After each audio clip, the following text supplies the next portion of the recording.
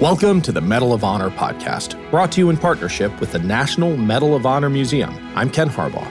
In each episode, we'll learn about a different service member who has distinguished him or herself through an act of valor.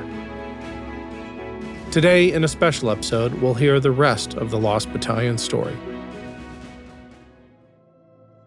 By the morning of the fifth day, the Lost Battalion had suffered 60% casualties. They were still without food and water, and constant fighting left them too exhausted to bury their dead. Bodies littered the pocket, covered only with leaves and branches. The rest of the 77th continued to try to liberate their comrades.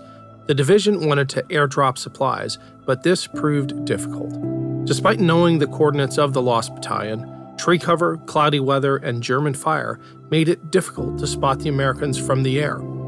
By tracking which areas they came under fire and which ones they didn't, pilots were able to pinpoint the location of their allies, but it cost them 3 aircraft. Pilot Harold Goettler and forward observer Erwin Bleckley first spotted the Lost Battalion and attempted the drop. Unfortunately, the pilots didn't have experience with airdrops because the concept was brand new to World War I. Under heavy fire, Goettler and Bleckley missed their target, dropping the supplies over enemy lines instead of their own. Delighted with the mistake, the Germans opened up the packages and shouted what items they contained down the hillside so the Americans could hear. Goettler and Bleckley were undeterred. They flew back, reloaded, and made a second run, this time approaching lower to the ground to increase their drop accuracy. Again, they came under heavy fire, but this time they hit their target. As they left the area, Goettler was shot in the head, killing him instantly. The plane crashed and Bleckley died soon after. They were both awarded the Medal of Honor for their bravery and sacrifice.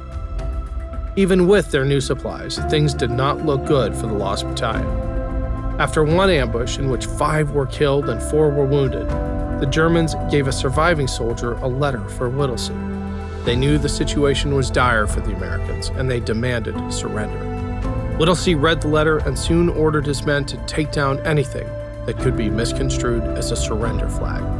The Lost Battalion refused to give up. In response, the Germans threw everything they had at the Americans. Flamethrowers, machine guns, snipers, and grenades were all used to finally break their position. The battle was grueling, but the Lost Battalion mustered every last bit of strength and held their ground. When the dust settled, they had exhausted virtually all of their ammunition, and another attack would surely bring defeat. They heard movement in the hills around them and prepared for the worst, but instead of Germans, their allies from the rest of the 77th Division appeared at the tree line. After 9 days of fighting, they were finally rescued. By the end, the Lost Battalion suffered over 70% casualties. Members of the rest of the 77th said they could smell the pocket from a quarter-mile away and became sick upon reaching it.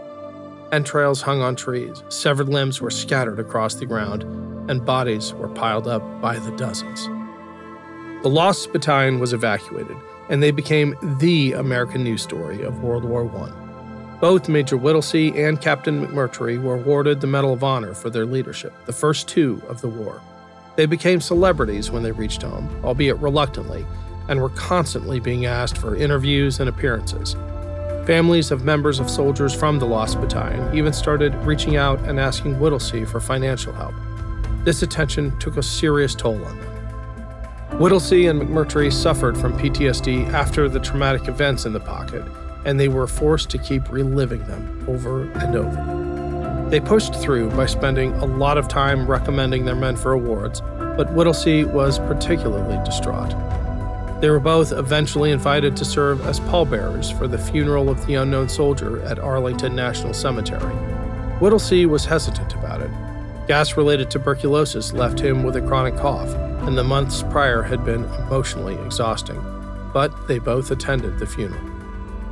During the ceremony, Whittlesey leaned over and whispered to McMurtry, "I should not have come here. I cannot help but wonder if that may not be one of my men from the pocket. I shall have nightmares tonight and hear the wounded screaming again." 2 weeks later, Whittlesey boarded a cruise ship headed to Cuba. On the first night of the voyage, he was invited to dinner with the captain and seen drinking at the bar on board. He was reportedly more relaxed than usual and happily answered questions about his service. After that night, he was never seen again. He left 8 letters to his closest friends, including McMurtry, in his room, and died by suicide by jumping overboard. McMurtry burned his letter after reading it and refused to divulge its contents, saying only that it was a personal farewell and that Whittlesey was a casualty of war.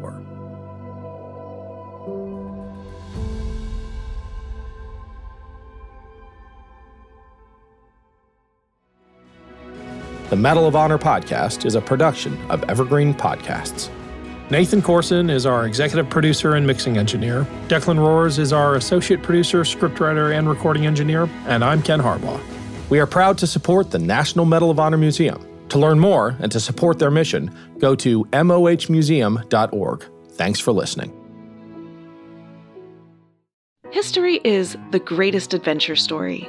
But does it ever leave you wondering what the women were doing all that time?